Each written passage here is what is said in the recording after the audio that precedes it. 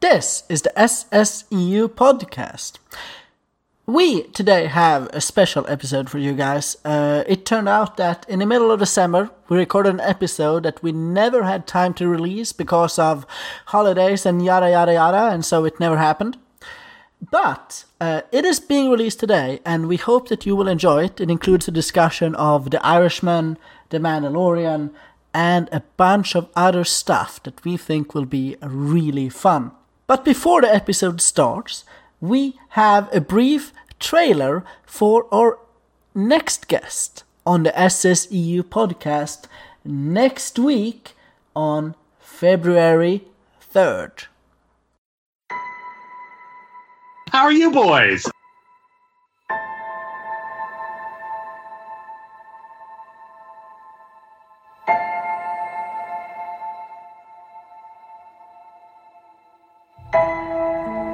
Can we do Watch Talk?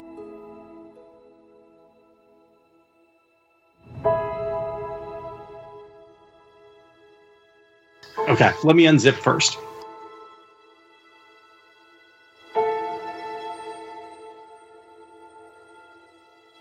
Per year. Per fucking year. What is it called? Tinder? What a stupid question. Is there a worse shopping retail experience than IKEA? And they had like tech lines on the seats. And I was like, oh, they're not working because they're drug dealers. Some of the other adults in my house are not. And I am wildly obsessive. Practice. How many times? Practice, not a game. I was like, hey, there's an audience in which I can indulge my little fetish. Ha-ha! I'm going to do it and call it work.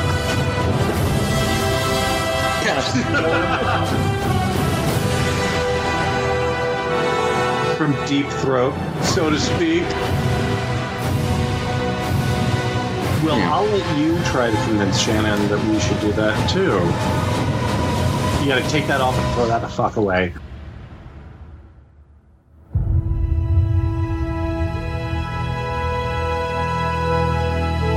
Are you binging it? No.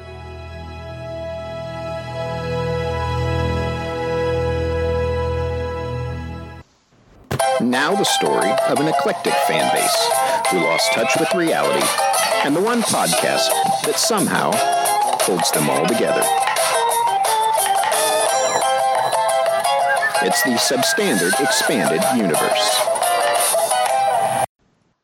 Welcome to the 63rd episode of the SSEU podcast. We are delighted to be here today with you again to talk about the most recent events and news in pop culture. This dead-ass podcast is hosted by yours truly, Thomas, Ryan, and Chris. Did I use that word correctly? I heard it the other day, and I just really wanted to use it.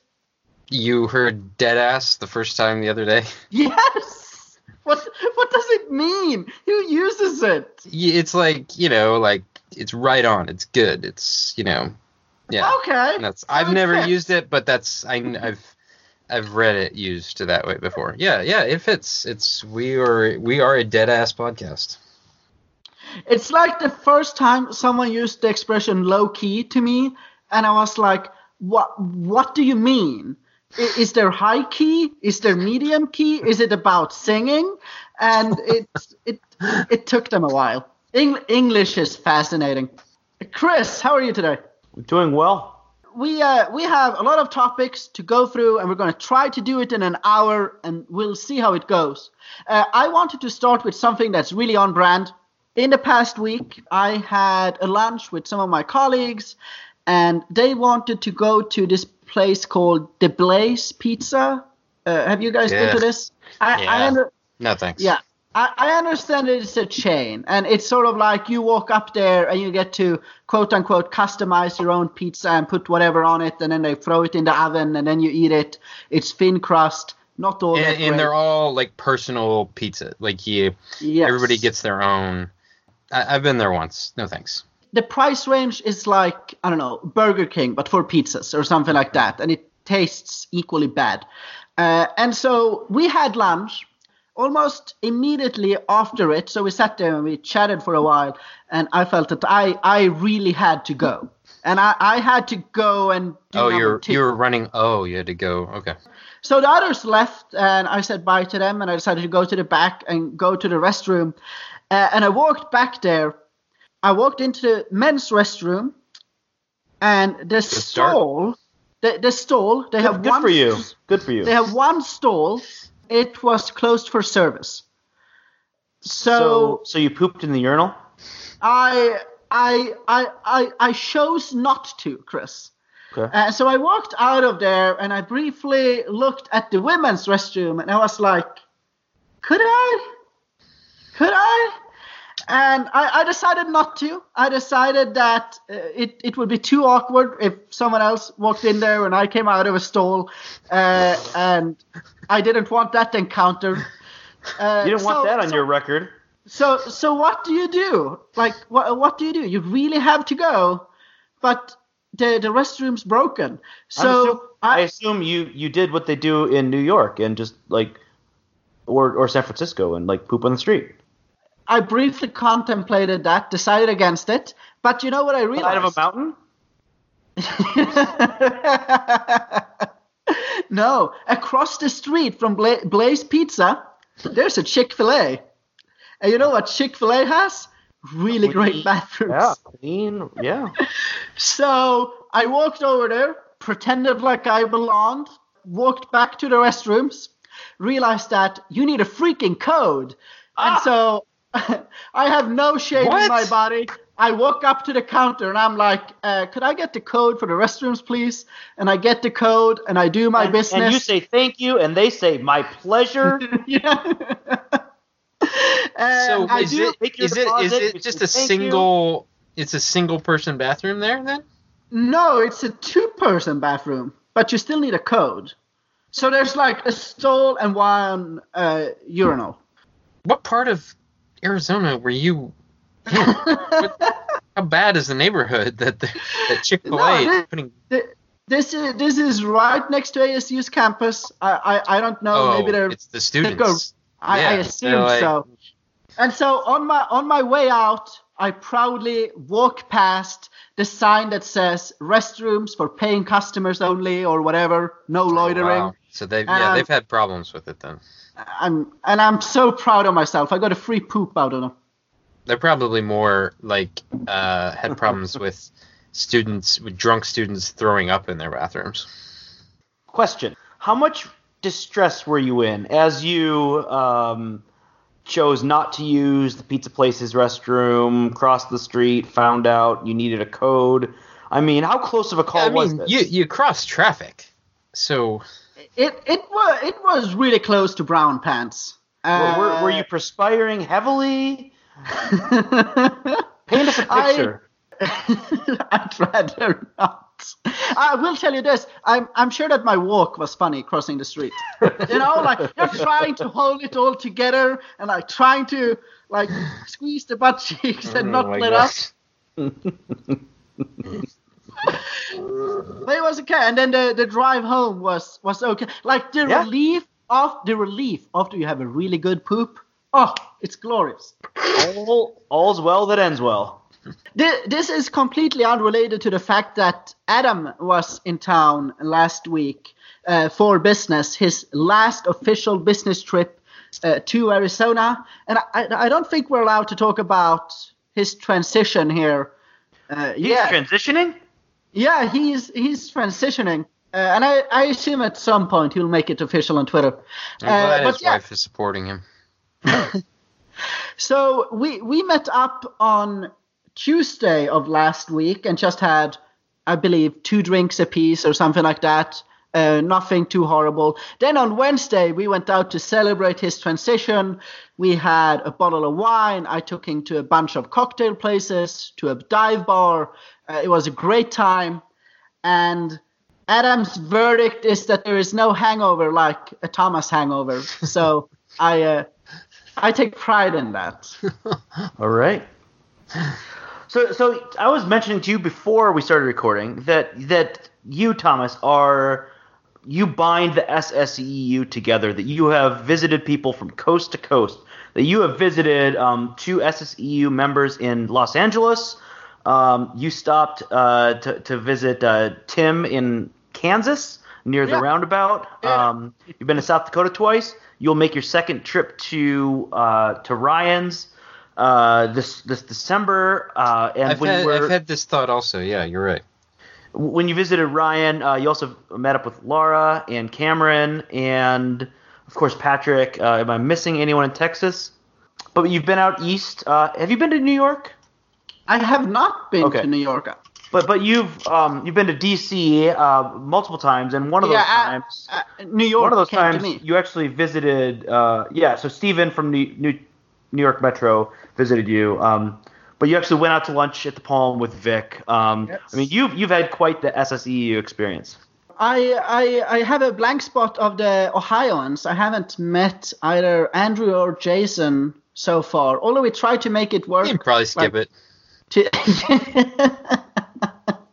Last December, when I met Ryan and Laura and Cameron for the first time, we were also supposed to meet Mary.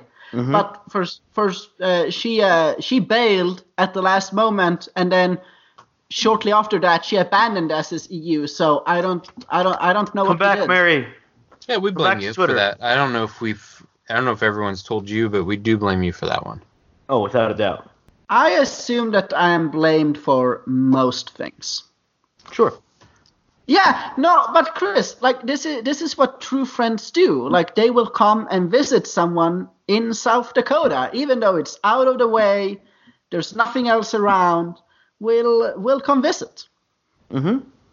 Let's dive into some of the topics that we have to talk about today. So one of them is on a recent secret podcast, JVL and Sarah talked about podcasts. I don't remember exactly what the freaking topic was, but they talked about podcasts, and Sarah seemed really confused as to why anyone would listen to the Sub Beacon, since it isn't really about pop culture. It's really just about them bantering and chatting with each other. Yeah, she really seemed, because she said she tried to listen, and she's, I don't know how good friends she is with Sunny, but she knew Sunny before JVL, and so she said, even though I'm friends with 2 people on the show, you guys just talk about nothing too much for me to get into it. And she's just like, she's like, I can't believe like this is what people want. And JVL's like, yeah, we, it seemed like JVL like initially we didn't think so, but no, the banter is what people want. And I emailed both of them that day and was just like, yes, the banter is what people want. But she just we want to hear about woodshop and basement favelas and trips on the dishwashers, trips to New York. Think about just how much enjoyment we got out of hearing just the various highs and lows of the dishwasher saga. Yeah. Just that the Lowe's thing, the dishwasher loading. I mean, yeah. I mean, the thing is, like, you can tell that they are having fun, and they like talking about whatever it is they're talking about. Well, think about, like, we had people who are permanently members of the SSEU now, just because of Sandwichgate. Do you guys remember Sandwichgate on the Megathread? Herbert and Gerbert? Yours? Yes. Herbert and Gerbert's? Yeah. Well, like, that day tipped me over the edge. And kind of been a Megathread lurker, and now I'm in. Yeah. All it took was a few hours of tweeting about sandwiches.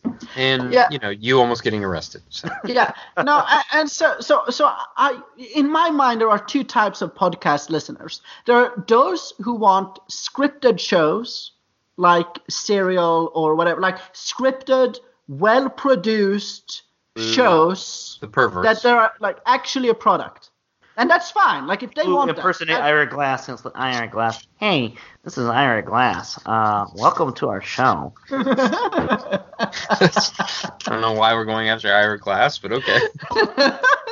Ira Glass is good. He has a good podcast. I'm just saying, like, there's a certain type of podcaster that imitates his voice.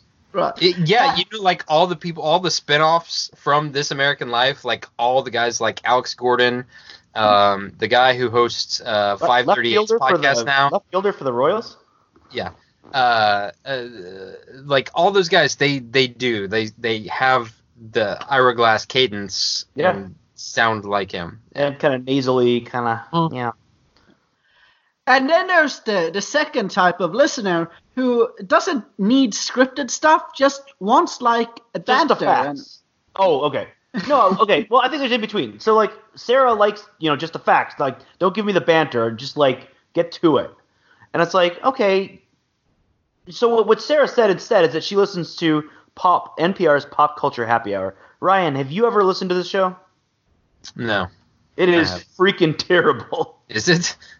It is the worst form of kind of identity politics, kind of racial bean counting. Does this movie have good representation of people of color? So it's like, well, if you're covering like a historical topic like Dunkirk, it's not going to have that many people of color. Yet they can't. They seriously go after something like that. Even people went after Frozen because it didn't have people of color. They're like, this is not actually Scandinavia. It's some magical mythical worlds, and so they put a person of color in Frozen 2.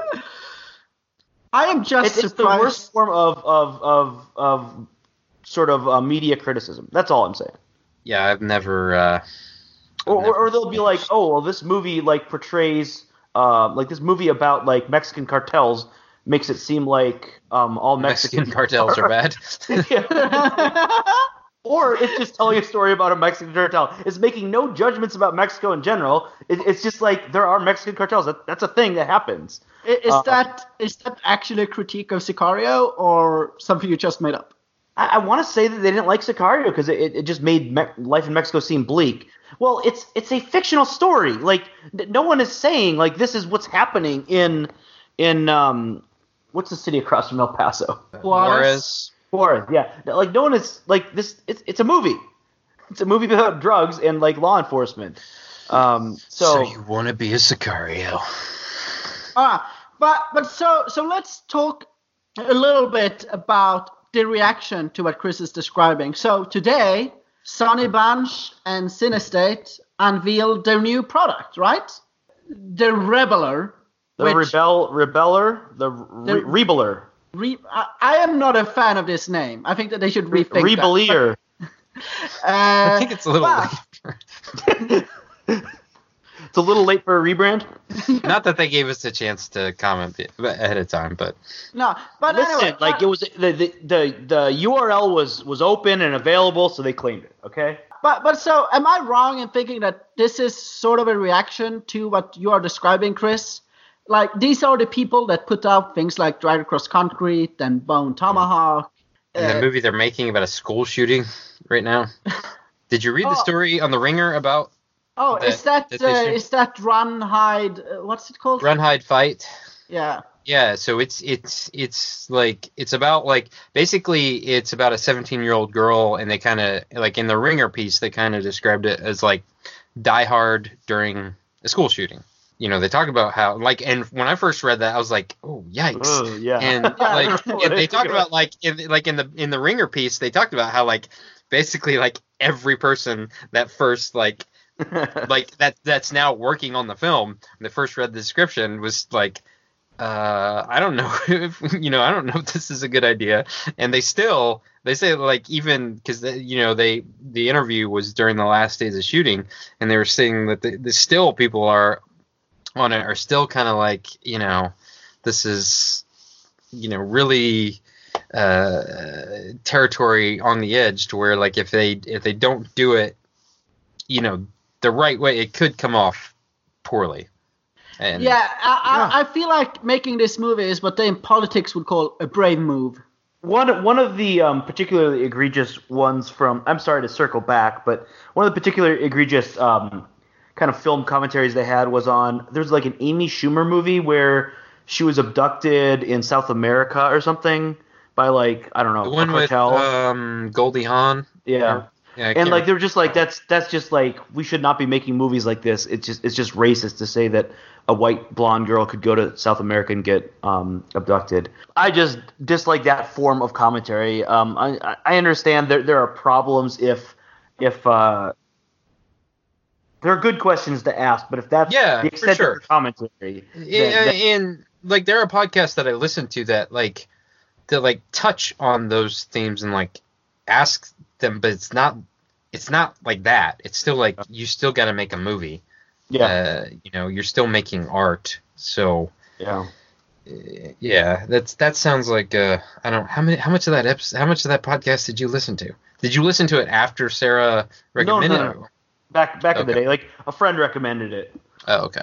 Even the most woke critic, like if they have a problem with Dunkirk, like I'm sorry, I can't. You're not a serious person. Right. And I'm not saying they did have a problem with Dunkirk. It's just like in my memory that was that was a big part of their criticism. That was like the line, because I would say, apart from Thomas, I guess let's just talk about Ryan and me. I would say that Ryan and I probably both are very glad to see more women and people of color in movies, in Star Wars, like the fact that like they're working on this. I appreciate like that. I appreciate that like going toward that line of criticism and artists like thinking about those things when they're making something, but just the extreme of it is what. Yeah. Okay, here's the counter argument. The Last Jedi, Finn. He's in it. That's not an argument, Thomas. What do you? Did you watch the movie? What a waste of a character! Like Jesus Christ. So let's move on. But we of course wish Sonny Bunch and Dallas Sonnier, which is just a great combo. I love it. We wish them the best of luck with the Rebeller. Oh yeah. Rebuild, whatever. I like the guy. I've liked the guy even before he became part of Cinestate. Like I was a fan of Phil Nobile Jr., who runs Fangoria now, because he's a big like James Bond like super fan or something like that, and so I read a lot of stuff that he wrote about James Bond. But now he runs their Fangoria side of Cinestate. That's interesting, since your James Bond opinions are completely insane. But moving on, Chris, I believe that you have a life hack for us today.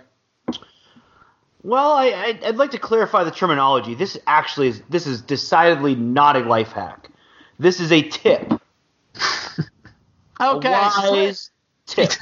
Chris has a life tip. This is something useful, and he doesn't want it put in the category of life hack. Indeed.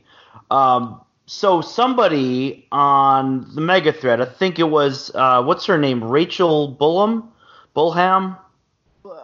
Is that her name? Someone Rachel knew shared, I think it was her. If you use an Instant Pot with meat, like either chicken or a roast. I love a meat Instant Pot. Love meat in the Instant Pot. One of the least pleasant parts is like shredding at the end. You got your forks or whatever you do. Like, and I even heard that you can even buy these very expensive shredding things from Pampered Chef. Well, you don't have to. She suggested just take a hand mixer, little beaters, stick it in there. My gosh, guys, it is friggin' life changing. I'm not even exaggerating. It's an amazing tip. It is the opposite of a life hack. I was so ready to crap all over this, but I seriously want to go make something so I can try this. And so when I looked down and there's like liquid and meat, I was like, this might get a little bit messy. It didn't. Now with the chicken, I was concerned about it like maybe splashing, so I just put the lid on top, and you can kind of put the beaters underneath. It's an amazing life-changing tip. Damn it! It is such a good idea. You're welcome. Actually, thank you. It really is. I seriously. Shredding sucks, doesn't it? It does, and now I'm hungry, and I want to go throw something. I want to just go throw a big thing of meat in the Instant Pot. Yeah. Speaking of life hacks, so I have 2 comments on this. Not a life hack. Do you want door 1 or door 2? 2. Okay. So Chris, but you also recently made another big change in your life. Would you qualify this as a life hack, a life tip? Did you get the tattoo removed? No. He went to Costco and got winter tires for his car. Oh, so he kept it. And I am so proud of him. Have you tried them yet? Are they on the car? Are you noticing a difference? I actually haven't tried them yet. I've ordered them. I will put them on the car tomorrow. Okay. So I'll let you know next episode. And they're okay. And they're going on a minivan, right? On the minivan, yes. Yeah. Wait, do they have chains on them? No chains, just snow tires. That sounds. But I've never had snow tires before, so we'll see. We're getting them on the minivan before we travel to my dad's house up in northern Minnesota, where I'll give you the lowdown on all the festivities. We're going dog sledding. My family is very excited for that. It's going to be. Wait. You're going dog sledding? Like you're going to have a team of dogs? Yeah. Isn't that problematic? Is it? Is it? No, it's not. Don't you have to like whip them to get them? No, there's nothing that they want more than to run and pull you. They're dogs. They feel like you're part of the pack. They're competitive with each other. They love pulling dog sleds. We have. Did you know? Because Chris has a John Travolta clarification, and I have a John Travolta quote from a movie. Because you made your Adele Dazeem joke, and apparently some people didn't know what that was from. Yeah, Chris, can you explain this? Well, at the Oscars, when he was tasked with announcing her, he included a lot of really interesting details, like a joke about her being wickedly talented, referring to her long run on the Wicked musical on Broadway. But then when he got to say her name, instead of saying Idina Menzel, he said Adele Dazeem. The wickedly talented Adele Dazeem. And so to bring this... All right. You could actually go on... someone made a website like that very night where it was like a John Travolta name generator. So you'd put your name in there, and it would like switch it up. Screw it up. Yeah, screw it up. And when Ryan tells his story, I'm going to see if that's still live and see if I can figure out what my John Travolta name is. So to bring it back to dog sledding, to sled dogging or dog sledding, however you say it, sled dogging I think is what you say. One of John Travolta's most famous movie quotes is about dog sledding. Well, okay, do share. All right. And it's just going to jump right in like in media res. So this dog just lifts its hind legs up and puts them in the the harness there, and just takes a shit while he's running on his front paws. So he's dumping and running all at the same time. Now that's multi-fucking-tasking, if you ask me. And that was from The Taking of Pelham 123 as John Travolta's on the phone to Denzel Washington. John Travolta, Denzel Washington, 2 of our finest actors, and John Travolta's talking about a sled dog. Is this an actual Ryan? Is this an actual quote from That's the movie? really in the movie. And then he goes on to say like how like the shit like got on him somehow because he's talking about like his honeymoon or something like that. Have you never seen The Taking of Pelham 123? No, I saw the sequel, The Taking of Pelham 345. Oh, I saw the Giving Back of Pelham 123. The Travolta version is the remake, right? Yeah, it is. Yeah, I've never seen the original. I really like The Taking of Pelham 123. I think it's really like it's stupid, but it's fun. Like it's really, I mean, just because Denzel Washington and Travolta are basically just talking to each other the whole time, like they can make anything interesting pretty much. And there's other like good character actors in it too. Yeah, no, I think it's an entertaining heist movie. Like, it's not high cinema. It's or anything. insane. Like, there's a kid that's like like sexting his girlfriend like on the train, and somehow like his Wi-Fi works in like 2003 or something like that, like in the tunnel of the train. Chris, what is your John Travolta name? Catherine Hasmaton. Mine is Tobias Leswis. That's good. David, Mark, Ryan, Kenny. Do it. Did you break it? Dawid Memes. DAWIDMEEMS. Dawid. Thomas, could I talk about movie quadrants now? Don't forget, we got to do the game because this is we got to go. The game is going to be a long running game. We're going to play it forever. We got to do the game, and we need to do whatever Chris is doing now, and then we got to do the Mandalorian because Thomas, how much have you had to drink today? 3/4 of the bottle. We're good. I just opened this bottle too. I'm not even drunk at all. How can you be drunk? Ryan, how do you feel about Shiraz?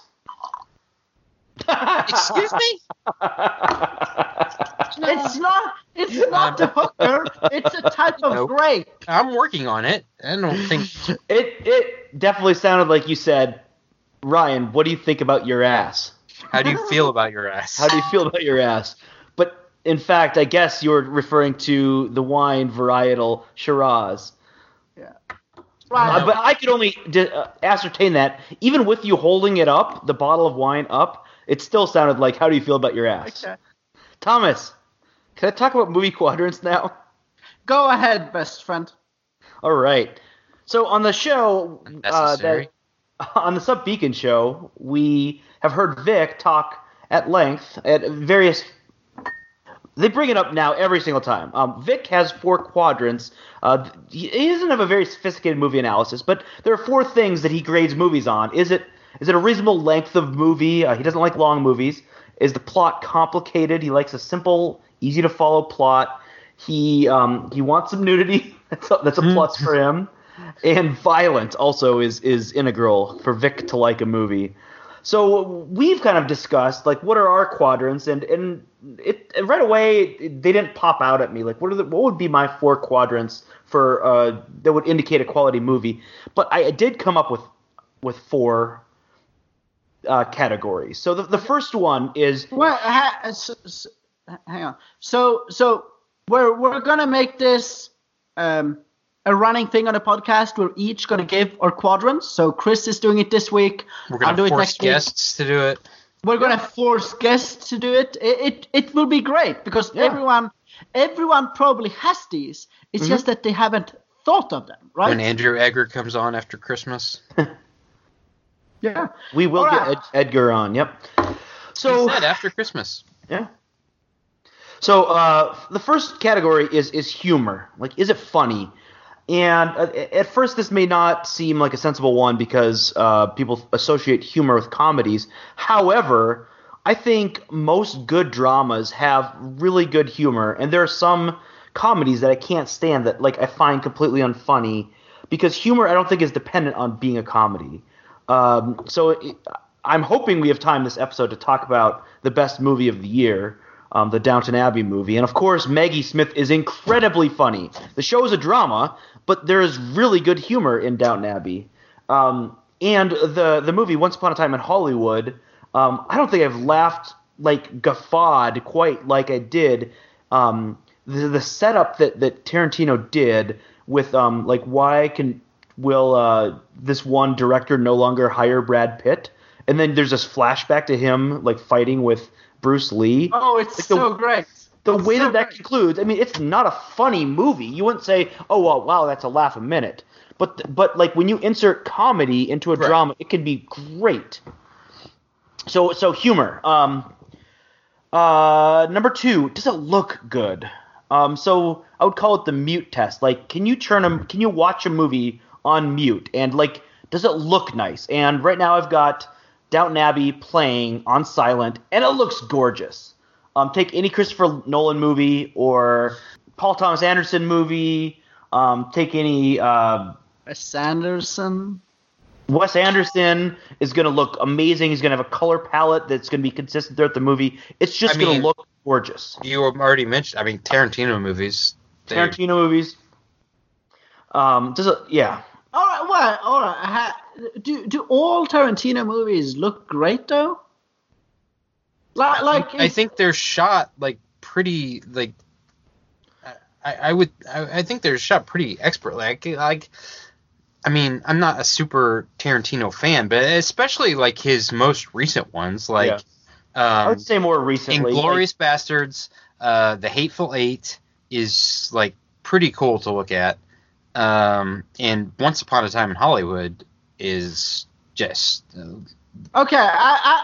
I can buy that. I can buy that his most recent ones actually look great, but some of his earlier ones, such as Reservoir Dogs. I was going to point that doesn't look particularly good. Right. Yeah, I guess, but I mean, I guess I'm more of a Tarantino fan of his recent movies than because I mean, like his early movies are I understand they're good, they're great, and why people, and how he changed movie making and stuff like that, but I like his recent movies far more than I like his early movies.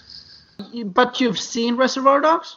Yeah, of course. Yeah, I've seen it multiple times. I really like that. I think that's probably in my top 3 of Tarantino. Anyway, Chris, go on. So we have two quadrants? Yep, third quadrant. Is it coherent? This is obviously good movies make sense, and just like Frozen 2. I mean, this is a big shortcoming of Frozen 2 is that the stakes don't feel heavy because the plot doesn't make sense. Like what Elsa's doing is supposed to correspond to what Anna's doing on the other side of the world. It just doesn't hold up, and it doesn't hold up. It doesn't feel as dramatic as it could. And I think, like I've heard people say, well, I'm not a movie expert. I just kind of. Obviously, like there's a lot of people who have no training, but if you're like well trained, if you go to film school, if you work in the trade, you learn things that make sense to your brain. So like if things don't quite feel right, it's because it's a flaw of movie making. Does that make sense? Right. So like your common person will watch it and they're like, this just doesn't sit right with me. And somebody who's a little bit more sophisticated would say, well, that's because, and they'll point out either the plot hole or the logic or the editing, just the way that it was put together, or even CGI. Like if the CGI isn't quite right, like your brain just doesn't. That's what the uncanny valley is. Like take you out of it. Yeah. Yeah, it'll take you out of it, and it just doesn't feel right. Like when you see Watto flapping his wings, and you're like. Flying creatures should be light. They should have hollow bones and are skinny. And like George Lucas didn't have an explanation for why Watto could fly. He's like, I don't know. He's like filled with helium. It just your brain tells you this isn't good. Is the Tom Hanks animated Christmas movie? Is that's an example of uncanny valley, right? Yeah. Yeah, it does. That movie's unsettling. But it's also just like it's unsettling because it doesn't make any sense. Like the plot of it, of like what the world that they're trying to build doesn't work. So I would assume, I haven't seen it, but I would assume that Downtown Abbey makes sense to you. Like somebody's like, I'm going to take Abby downtown, and I'm going to really take her way downtown. And so somebody in the movie, like it all builds up to somebody really taking Abby downtown. Don't be crass, Ryan. Chris, what's your fourth quadrant? Fourth quadrant.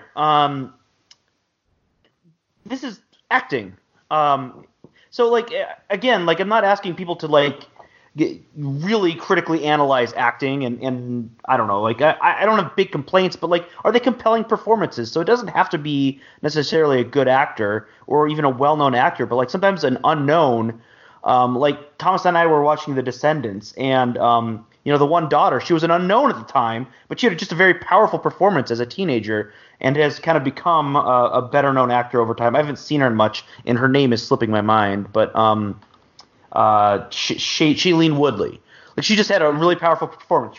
She was a nobody. They cast her, and like it was like she was compelling on screen, and so I don't think it's dependent on star power. I remember we talked about one of the shortcomings of Highwaymen is that outside of Woody Harrelson and Kevin Costner and maybe very few others, like there's just none of the other performances had any weight. And we suggested maybe they hire a decent character actor, or just like get a good performance out of those actors. So that's the fourth quadrant, like acting. And again, I don't think you need to be sophisticated. Like basically, if a character kind of leaves no impression, it's probably not a good performance. So get good performances from your actors. That's my fourth quadrant. You know what? I think The Irishman fails on all of these quadrants. So I've got to give The Irishman another watch because I keep hearing that it's like, you know, a great movie, but when I watched it, I don't know. I couldn't. Just the beginning of the de-aging of De Niro, like having him play, you know, a guy in his 30s, just and Joe Pesci calling him a kid. I don't know. I think Joe Pesci is great in it. I think Al Pacino is great in it. De Niro is just like, especially when he's young, it's weird to me. But that's the thing though. Like, I read the book, and so like I didn't pay close enough attention when I was watching it. Like I was on my phone because they like really stick to the book, and I'm like, oh, I know what happens in this scene. I remember this from the book, and so like I would stop paying attention and find myself on my phone, and I'm like, oh shit, I forgot to pay attention to the movie. So I don't know. So I have not read the book. And I've been watching it in like 20 to 40 minute increments. Yeah. Part of it is because it's really freaking long and impossible to watch in one sitting. Another reason is that I'm bored. Do you think if you saw it in a theater, like, do you think it would be a different experience? Like to where you're forced to just put your phone away and you have to watch the whole thing. Do you think it would be a different experience? I don't think so. I mean, a different experience in that it would be even more painful. Yes. But other than that, you'd be throwing stuff at the person in front of you to entertain yourself.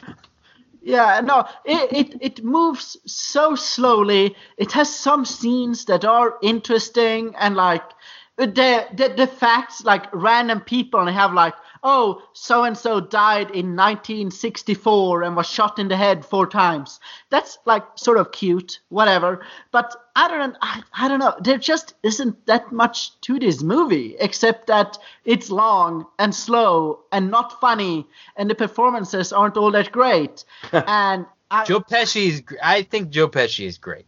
And yeah, I think he needs to act more. He's doing a good job.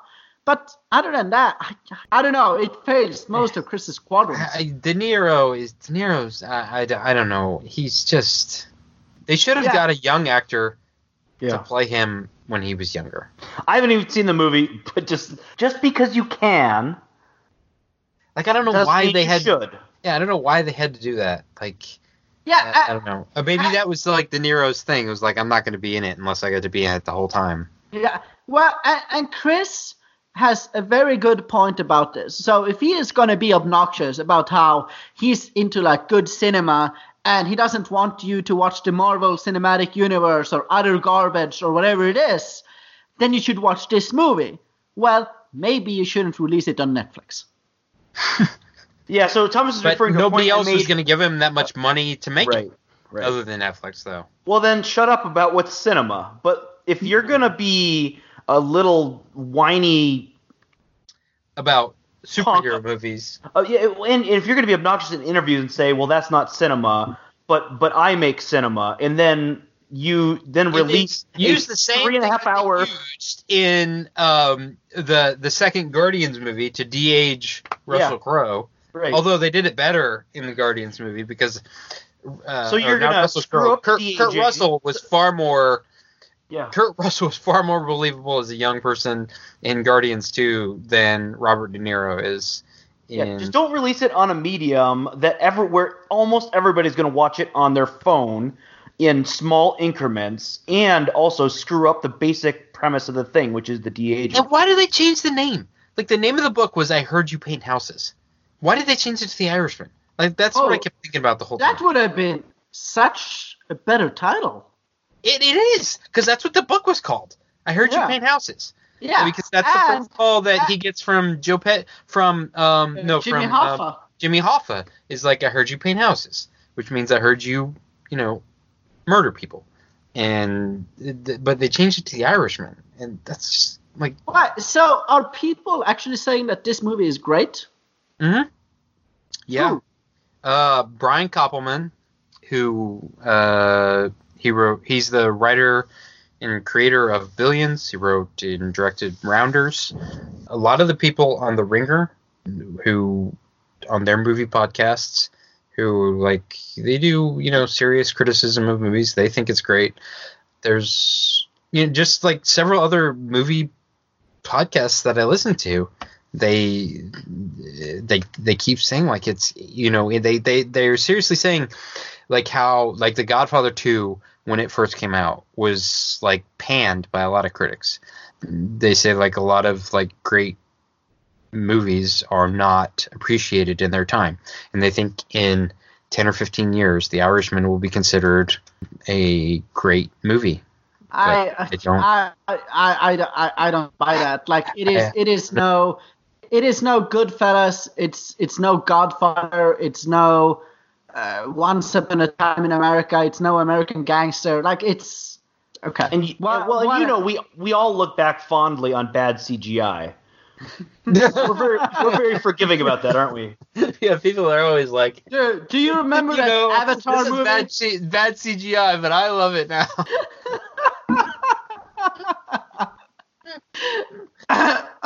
Yeah, if there's a hallmark of a good movie, that's it.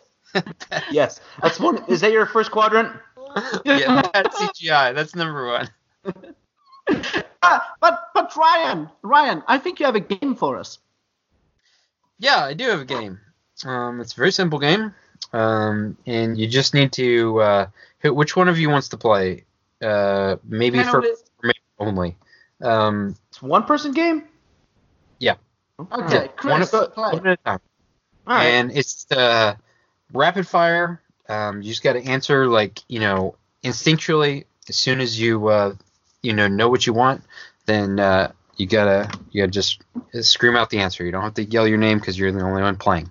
All right. Do you understand that? Like, since it's only you, we don't need to have you say your name first because there's not multiple people playing. You're only playing, Chris. Like, I wish, I don't know what I need to get this through to you, but you're the only one playing, so you don't have to, identify yourself because we know you're the only one that's going to be answering. Thomas isn't going to answer because he's not playing. That wouldn't make any sense. So I don't know why you keep thinking, But I should still shout, and it should still be fast, rapid fire. Yeah. So just... So it's as if I were competing with someone. The first answer that comes to your head, just... All right. So I'm going to set up the scenario for you. You're having a breakfast. There's toast. There's eggs. There's pancakes.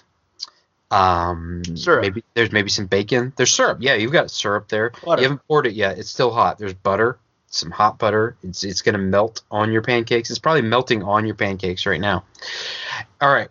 So, Ryan, for your beverage. Has the game started yet? Yeah. For your beverage, I'm going to give you two choices. As soon as you hear which one you want, you yell it out. All right? First one is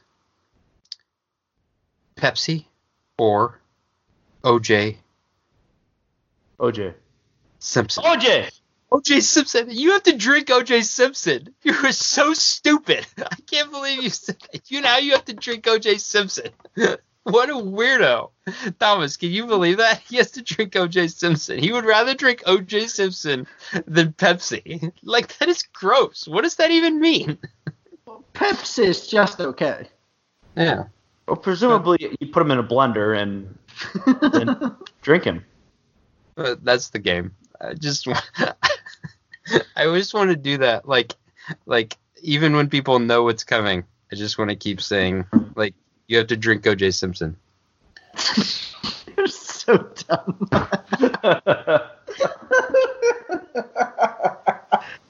Thomas, can I do my remember when? You said you didn't want to. Oh, okay. Never mind then. Do you still want to? No, that's fine. Why did you give him the choice? He never told us what it was. He did. Did he? Yeah, it was about the thing. Oh. We'll do it. Okay, Thomas, can I do my remember when? Go ahead, Chris. So on the last Sub-Beacon episode, they mention Larry Craig, and Sonny actually got the story wrong, which led me to believe that maybe some of our younger listeners may not remember that a senator from Idaho, not a state senator, a U.S. senator, was arrested in the Minneapolis airport for soliciting sex, which I guess... I know this. Al Franken. No. No. Okay. So I guess there are enough dudes having sex in the airport bathrooms. And there's a method to this. You kind of like take your foot and you kind of go underneath the other stall and kind of tap. And there's a whole thing. And so they sent an undercover cop in there. How does this even work? I mean, I don't want to ask. I don't want to pull too much of that string, Ryan. I'm just saying, like, it's an airport. Like, you would. I don't know. All right. And yeah, so I just want to raise. Go ahead, Thomas. How would you guys react if you were in a stall at an airport? You have to board in 10 minutes, and someone reaches out with their foot underneath the stall and they start tapping. Like, you think this is an insane person? It'd be a little bit unnerving. I would not. Yeah, exactly. I'm not thinking like, oh, that dude wants to bang. I'm gonna be like, this person is crazy. Like, I don't know. And what Sonny read, he like Googled it, and I guess he after the fact, people came out that they had liaisons at the Union Station bathroom with him. So like, which is no surprise that someone who does it in one place is going to do it elsewhere. Like but like of all places, I guess before there were apps, like you just go find the filthiest place to go. But weren't there message boards or something? Like, yeah, seriously. There was still the internet. You would think that they would. I mean, what's would you just like go sit on random toilets and hope that there's someone sitting next to you that wants to, get it on in the most disgusting place possible? What's the place there's the most amount of germs? Wait, what year are we talking? Look, I'm not into scatological sex, but I want there to be poop around. I don't want it to be involved. I just want it to be around. I want to hear someone else pooping 2 stalls down. I cannot climax unless I can hear the sound of turds hitting water. I think this podcast has hit a new low point. So this was June 2007. The internet definitely was around in 2007. Like, I don't understand the methodology here. Do they go somewhere else? Like, do they tap your foot and they're like, okay, let's go get a hotel? And because it feels like that's not what's happening. To get through security, but I guess we'll just forfeit that. And which one crawls underneath the stall, though? Like, does the person who initially taps, is he the one, since he's the aggressor, he's like, all right, I'll crawl underneath the stall. Put your jacket down. Oh, it was so romantic. He put his jacket down so I could it's quite the gesture. Crawl underneath the stall. Well, so they exit the stall, go wash their hands, pretend like they're leaving the bathroom, but then take a turn and go back in and enter the other stall, was what I would think. But, like, it's just not big enough. Like, and I mean, it's not like why? Like, why? I mean, I realize, there's been, people who are gay have been, treated poorly over, the existence of humanity. But in 2007, it's not like people were breaking down hotel rooms saying like, oh, are two gay people having sex in here? Like, Why do they have to do it in the men's room, bathroom? Like, part of the thrill. Question.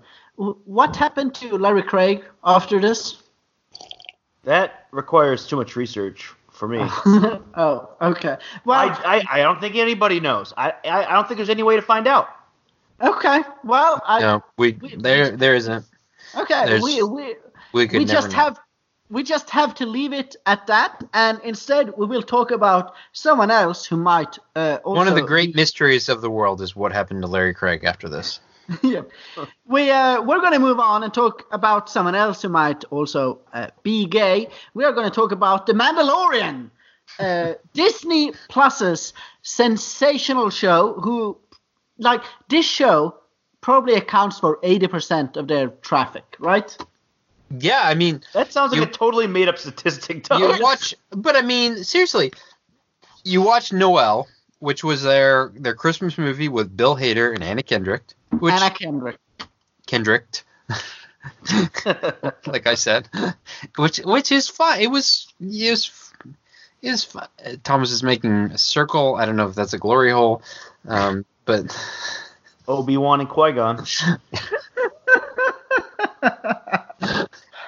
But so yeah, like you watch that, which is fine. It's for a Christmas movie, for a cranked out, in a short amount of time, cheap to make Christmas movie. It's fine. It was funny. Is it better or worse than a Hallmark Christmas movie? It's better. I mean, just because it's Anna Kendrick and Bill Hader. I mean, they're talented actors. So they're funny. They're naturally funny. It's one of my quadrants. It's better. And also, there's other. I can't remember who it is. Who else is in it? Doesn't matter. Move on. Shirley MacLaine is in it. Some other people. Billy Eichner is in it. He's hilarious. Like, because at one point, like, he becomes Santa. And he's whittled down in order to like expedite delivery for presents on Christmas night. He's whittled down the nice list to 2,812 kids in the world. Like, kids are getting emails that say, like, because you failed to floss regularly this year, you were on the naughty list. Like, just like stuff like that. He's just like, I think we should have like GPS icebergs, GPS controlled icebergs go to like different like FedEx offices and deliver the presents this year, so we don't have to go anywhere.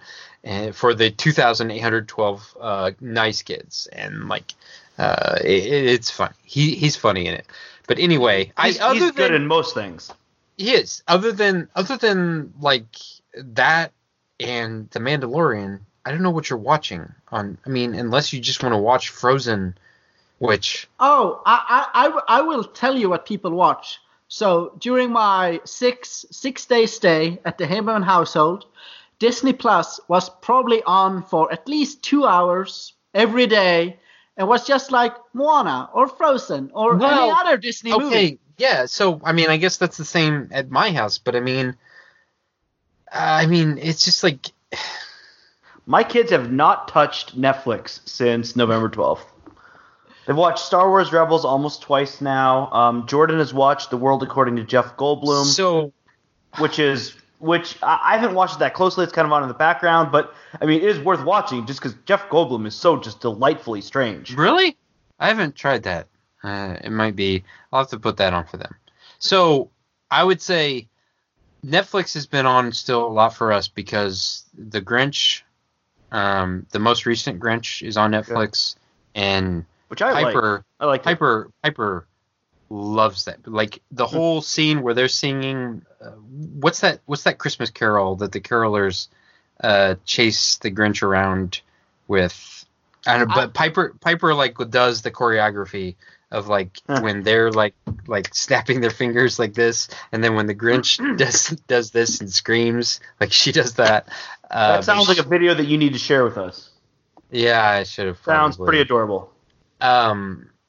So that's like the main reason they've gone back to, or she'll watch Netflix. But yeah, I guess she rewatches some of the Disney stuff on there. I still got to believe most people are just watching The Mandalorian and that's it. The Mandalorian. So they talked about The Mandalorian extensively on the Sub Beacon, but it is a pretty good show. Like I talked with Adam about this. Adam is a big fan of The Mandalorian.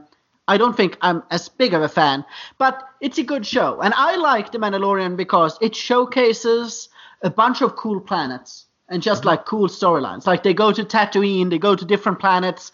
You have different kind of spaceships. You have freaking Baby Yoda, who everyone likes. Like it's just there's a lot of cool Star Wars things packed into this show. I don't like there isn't like a red thread. There isn't a plot throughout it that is all that captivating, but it is really cool to watch. And the last episode 6, is actually really good. Bill Burr is, I mean, it's a good episode. Like the idea for the episode is great, but then like Bill Burr being in it and playing an ex-Imperial sharpshooter and not a stormtrooper. Not a stormtrooper, wise ass. Okay, so I have a question. Like he's so great. How does the gun that like comes out of the back? How does that work? I don't ask questions like that. Yeah, it connects to his neural network, and his brain tells it what to do. Because science. Okay, I'll buy that. Yeah. That's fine. That seems. That was an interesting touch. In this episode, we find out a lot of stuff about. So we've got he lands on the ship. We've got Mark Boone Jr., who was he the dirty cop on? Yes, he's Batman Begins. Yeah. He's the dirty cop. He's in Memento, and most famously, as Chris and I know, he's in Flaked. He's the because Chris and I both love the Netflix show Flaked, and he's the guy who owns that store that Will Arnett works at. He's just this pot smoking hippie. Yeah. Sorry to be redundant. But yeah. And then also we meet, obviously Bill Burr is a ex-Imperial sharpshooter. Natalia Tena is in the holy trilogy of like fan shows. She's in Star Wars now because of this character. She's in Game of Thrones. She was Asha in Game of Thrones, and she was also in Harry Potter. And she plays Xiang, the lady with the weird skin tone, weird stuff on her head, and and basically it's hinted at that her and Mando had a romantic relationship. Hinted at? I feel like it's pretty clear. Right. Okay. And it's also made clear that Mando hasn't taken off the helmet in front of anyone. So Mando fucks with his helmet on? That's basically what that episode said, right? Like, it's a different form of never nude. Yeah. Yeah. So then there's a droid that Mando hates, Zero, that's also going to be going with them. And we find out that Peli from the last episode did not do a very good job of fixing up the Razor Crest. He's like, the hyperdrive's only 67%. The power lines are leaking. The comms are shoddy. And Mando overpaid her. He gave her the whole bounty from the last episode. Yeah, but that's because he didn't let the droids work on the plane. Ship. And Amy Sedaris can only do so much if she's holding Baby Yoda. Right. And if she could have watched Baby Yoda and had the droids work on the ship, so Mando's his prejudice cost him there. So on Twitter, I tweeted about how I think that Mando's ship is really freaking ugly, and Tim Lewis, who has been on the show previously, replied and said that it is essentially a space minivan, which seems like a very apt description of what this is. But apparently they needed it because Mando didn't register. He didn't go to the space DMV to register the Razor Crest. So like they can only like find ships that have been registered. Apparently, the New Republic. Mando wouldn't want to wait in line at the space DMV. Well, he couldn't. I mean, they'd be like, "Sir, you need to take your helmet off for your photo." And he just like lights their face on fire. Right. He just incinerates. So then they tell Mando they're going to free one of their crew that's been captured by a rival. But then quickly Mando finds out, no, this is a New Republic prison ship. So he's been arrested. He's not been kidnapped or whatever. But he's like, yeah, whatever. You still got to do this. It's off. You can't get any other job. And he's on this. So this is the main question I have about this episode. Like the main concern I have. So there's this prison spaceship, which it's not a transport, right? It's not heading anywhere. It's just a floating prison in space.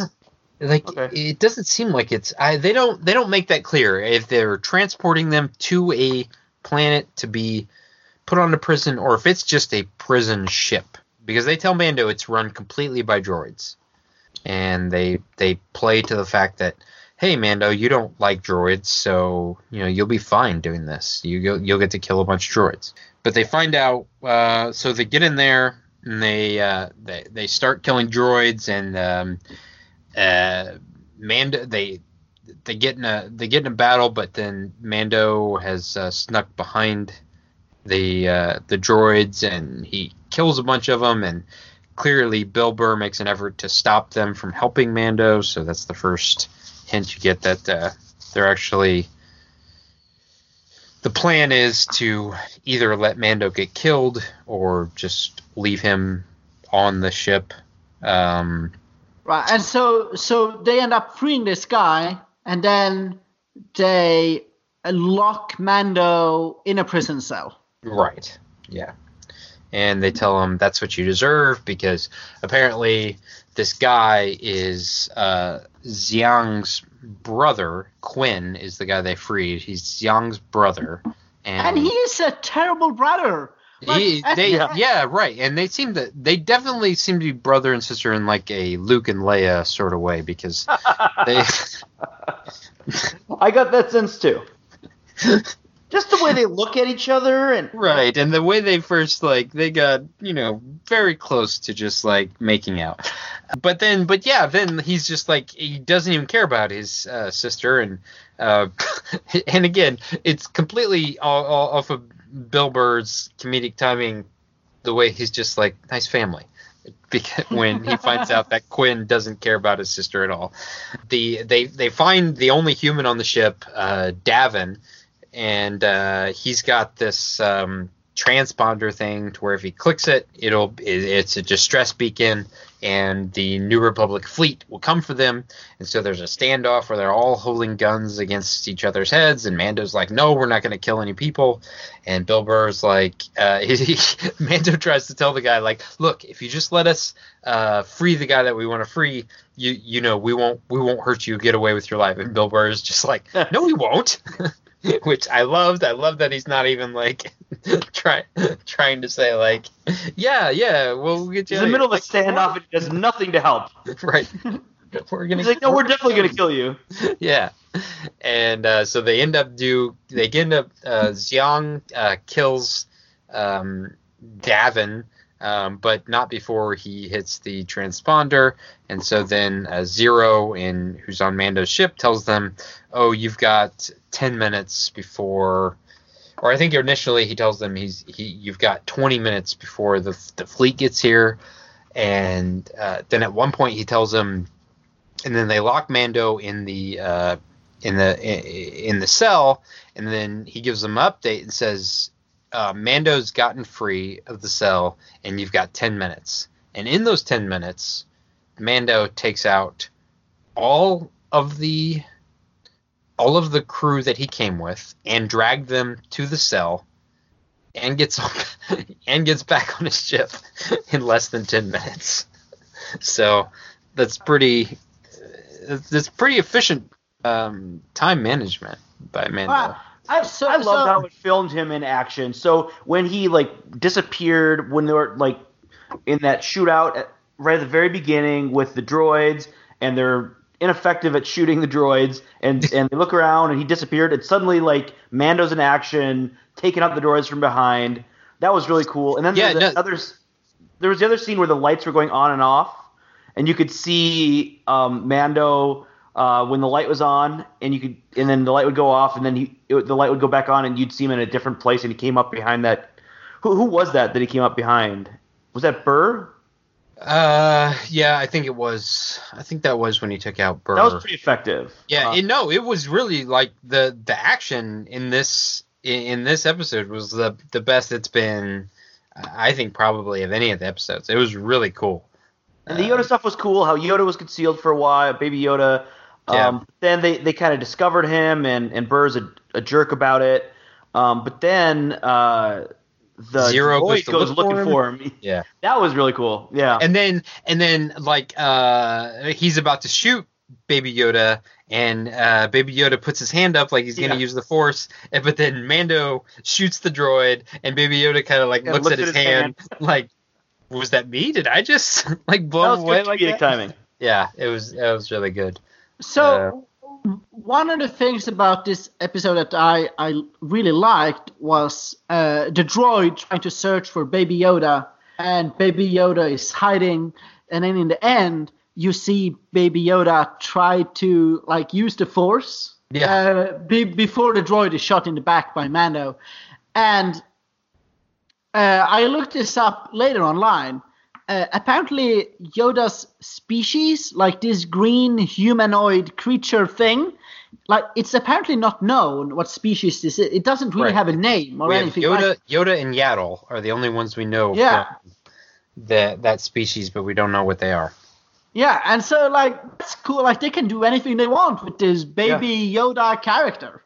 Is it a clone of Yoda, or is it because when Yoda was running the whole Jedi Council, you weren't allowed to have attachments. You weren't allowed to get married. You weren't allowed to have, so it'd be rather hypocritical of him to have, had a partner and had a baby. So I would say maybe they reproduce asexually. Maybe Maybe he laid an egg. Yeah, or maybe cut off his foot and that grew into another Baby Yoda. But, so this Baby Yoda is what, 50 years old, and is essentially is a toddler. Yeah, because they live for several centuries or something like that. And Yoda, but it just takes that long to mature. Yeah. Mm-hmm. And the other thing is so Yoda, it looked like Baby Yoda was gonna use the Force, but we didn't get to see him do it, and he hasn't used the Force since Mando turned him in to Werner Herzog, and so he hasn't done anything to use the Force since then. So it's and they were doing all those tests on him. So did something happen? When they were running those, can he even use the Force anymore? Maybe they stole his midichlorians. Maybe that's what I'm asking, because he hasn't used the Force since then. Question: as a whole, do you like The Mandalorian as a show? Yeah, I do. I mean, there have been, episodes that I didn't like very much, but for the most part, I do like it. It's really cool, and it seems like they really and just like you said, just getting to see different planets and just different people. Those are two of Ryan's quadrants: different planets, different people. Chris, you also like it? I'm enjoying it. Yeah, I don't understand the complaint on episode 6 that people don't know where this series is going. On episode 6 of Justified, did we know where the series was going? I mean, we know that Giancarlo Esposito is in this show, but he hasn't. Like, he was pretty big part of the promotion for it, and he hasn't shown up yet. Yeah, and we know, based on, was it episode 5, where at the end of the episode we see like this shadowy guy walk up to the corpse. So in that episode, like you hear like spurs on his boots, and famously Boba Fett had spurs on his boots. Okay. People are saying that could be Boba Fett that showed up there at the end. I am sure that Tyson is going to love this episode, and he will probably tweet at us or DM us and tell us why we are all wrong about everything that we've said about the Mandalorian. Man from Mandalore. Mandalore! A Mandalore! Anyway, that is all the time we are giving to this episode. Thank you for listening. Please subscribe, leave a comment, download the episode, listen to the Sub Beacon, come visit us in Austin, Phoenix, or Sioux Falls. We love you all. Sign up for the Reveler. Make sure that you send a kind message to Victorina Mattis about how much you love the Sub Beacon. That is all the time we are giving to this episode. Thank you all for listening. See you next week. And watch out for wide stances.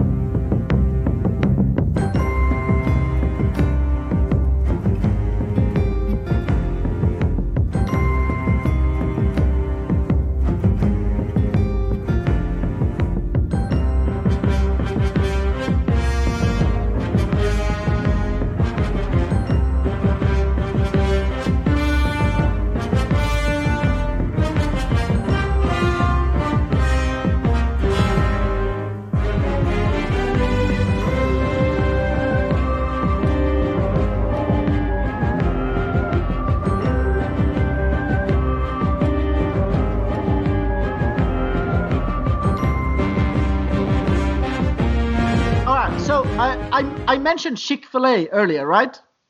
Yep. So the New York Post had an article about how a man eats Chick-fil-A every day for 114 days to break record. Someone else replied and said that, no, the record is 6 days.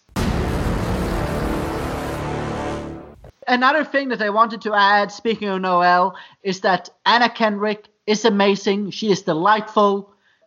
Did you know that Anna Kendrick is only no one 5? Disagrees with it. She is only 5'2". Okay. We get it. She's shorter than you. Well, you know, Dr. Manhattan walks around naked. I don't know who Dr. Manhattan is. He's the big blue guy. Did you mention this? Did you tweet about this? You're saying he hangs dong. There's a good chance. Yep. Because I asked someone about who the fuck is Dr. Manhattan not too long ago, and they acted like I was stupid because I didn't know, but I really had no idea. Everyone's watching The Watchmen series on HBO is really we just finished it today. It's really good. I'm sure that's what they did. Is they built a midichlorian extractor, and they took all the midichlorians and they put them in a box. Think? What part of the body do you think they extract the midichlorians from? Obviously. Well, they come from the blood. Oh, okay. Oh, you're saying which part of the body did they put the? Okay, what did you say, Thomas? Which part of the body? I think I talked. I mean, I assumed that it was the penis.